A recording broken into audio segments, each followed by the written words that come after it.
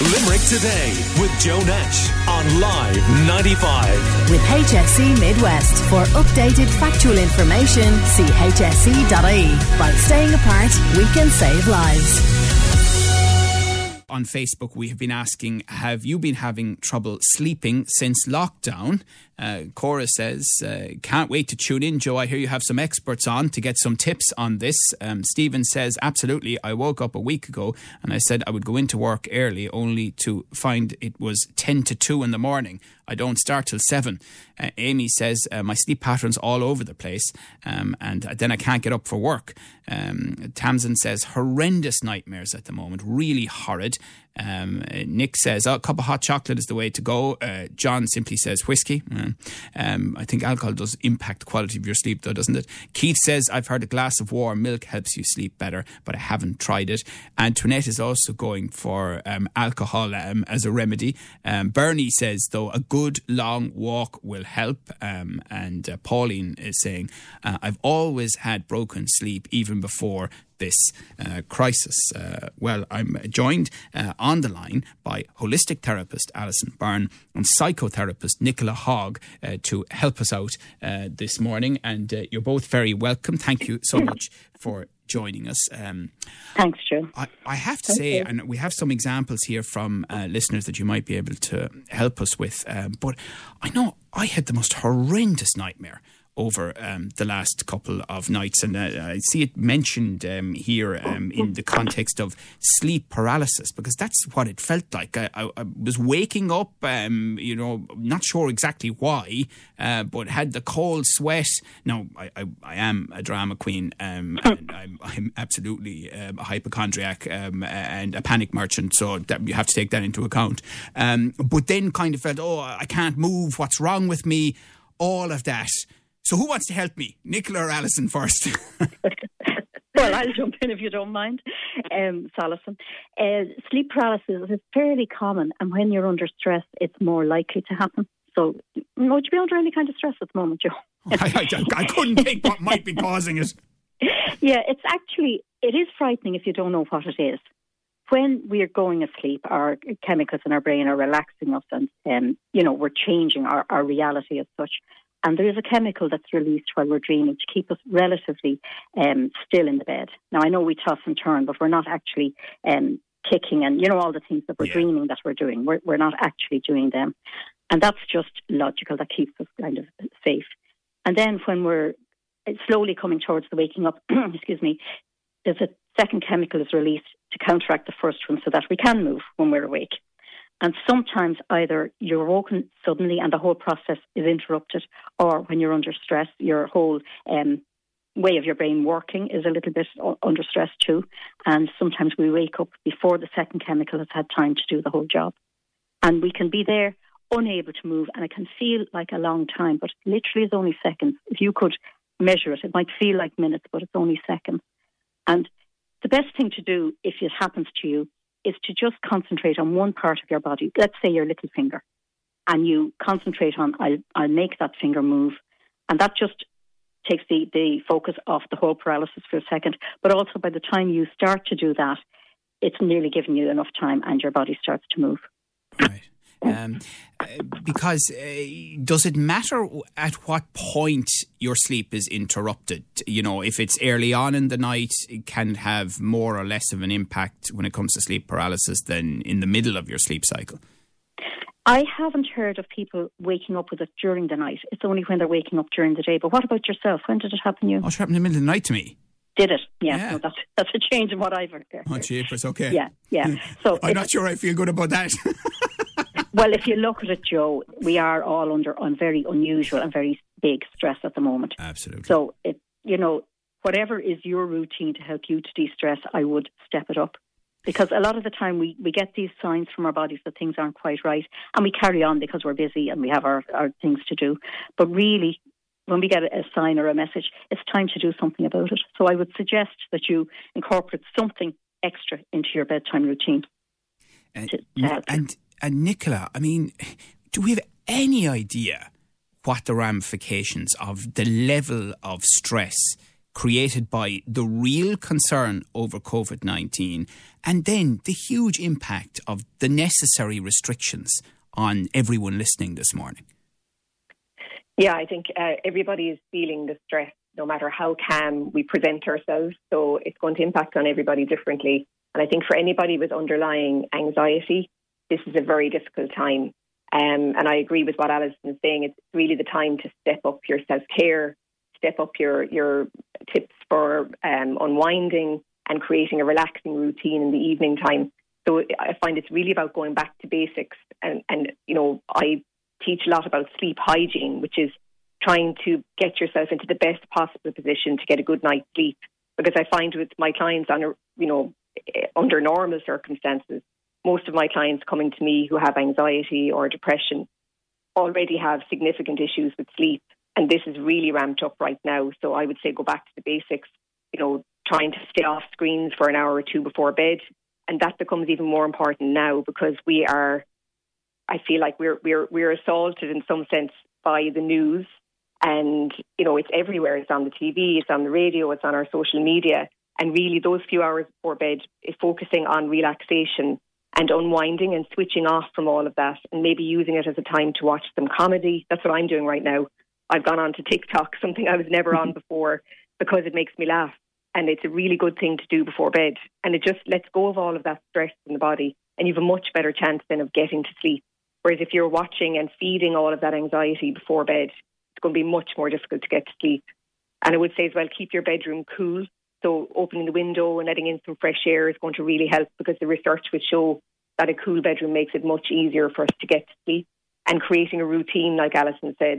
So allowing your body to wind down. So it could be, for some people, it could be listening to music. It could be watching comedy, like I mentioned, having an Epsom salt bath and add in some essential oils in there like lavender and cedarwood. The magnesium in an Epsom salt bath is going to help you to relax and unwind as well. Another way of kind of getting What if you have a house full of people and they're all fighting for the Epsom salts bath? This is part of the problem.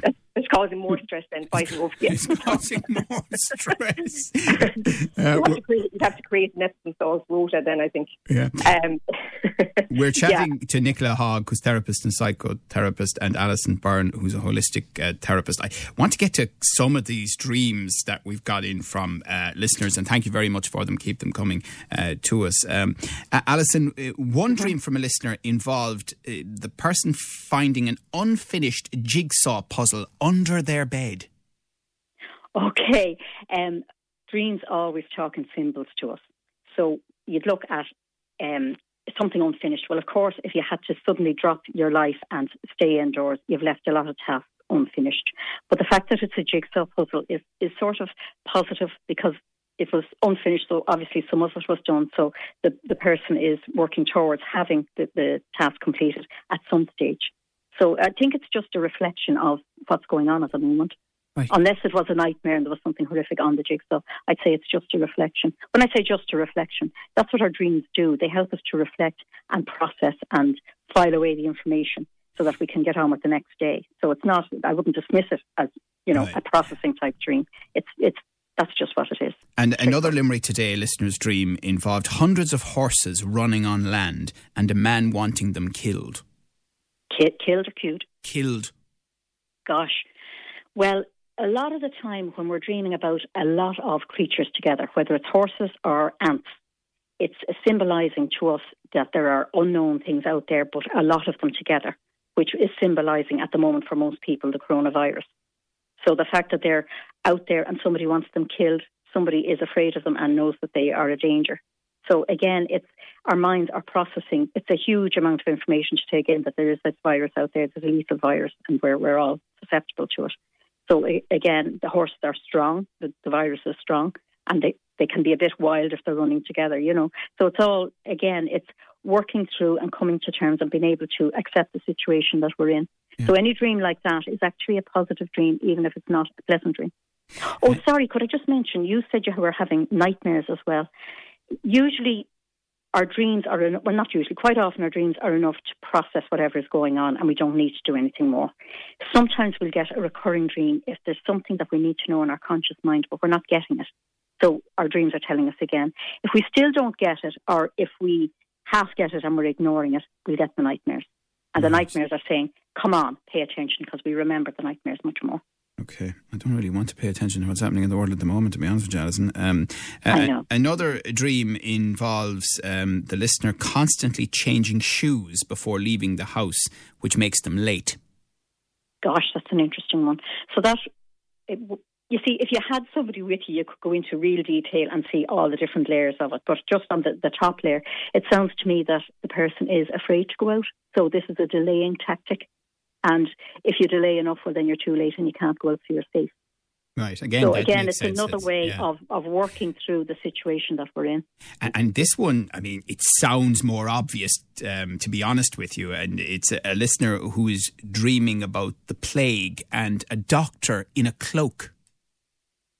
Okay, well, the plague is very similar to the coronavirus. The doctor in a cloak, anything that's cloaked is hidden, so we don't fully understand it. So I think it could be, again, you'd have to talk to the person and get more details about the dream. But if the doctor's in a cloak, so it's like we can't fully understand, we can't fully trust the medical side, and probably meaning we haven't got our inoculation yet. So it's cloaked. We haven't got enough information. The scientists are working on it furiously, but they haven't got it yet, so it's cloaked. Also, a cloak could be a superhero, so you could be waiting for the superhero of the scientist that does make a big breakthrough. Yeah. Nicola, I mean, obviously there are people who feel anxiety more than others, but the simple reality is this is the sort of thing that you would stretch your credulity if you were seeing it in a disaster movie. And we're living through it. Yeah. Yeah, it's very difficult for people to process this, and this is why people are having nightmares. It happens to everybody. Mm-hmm.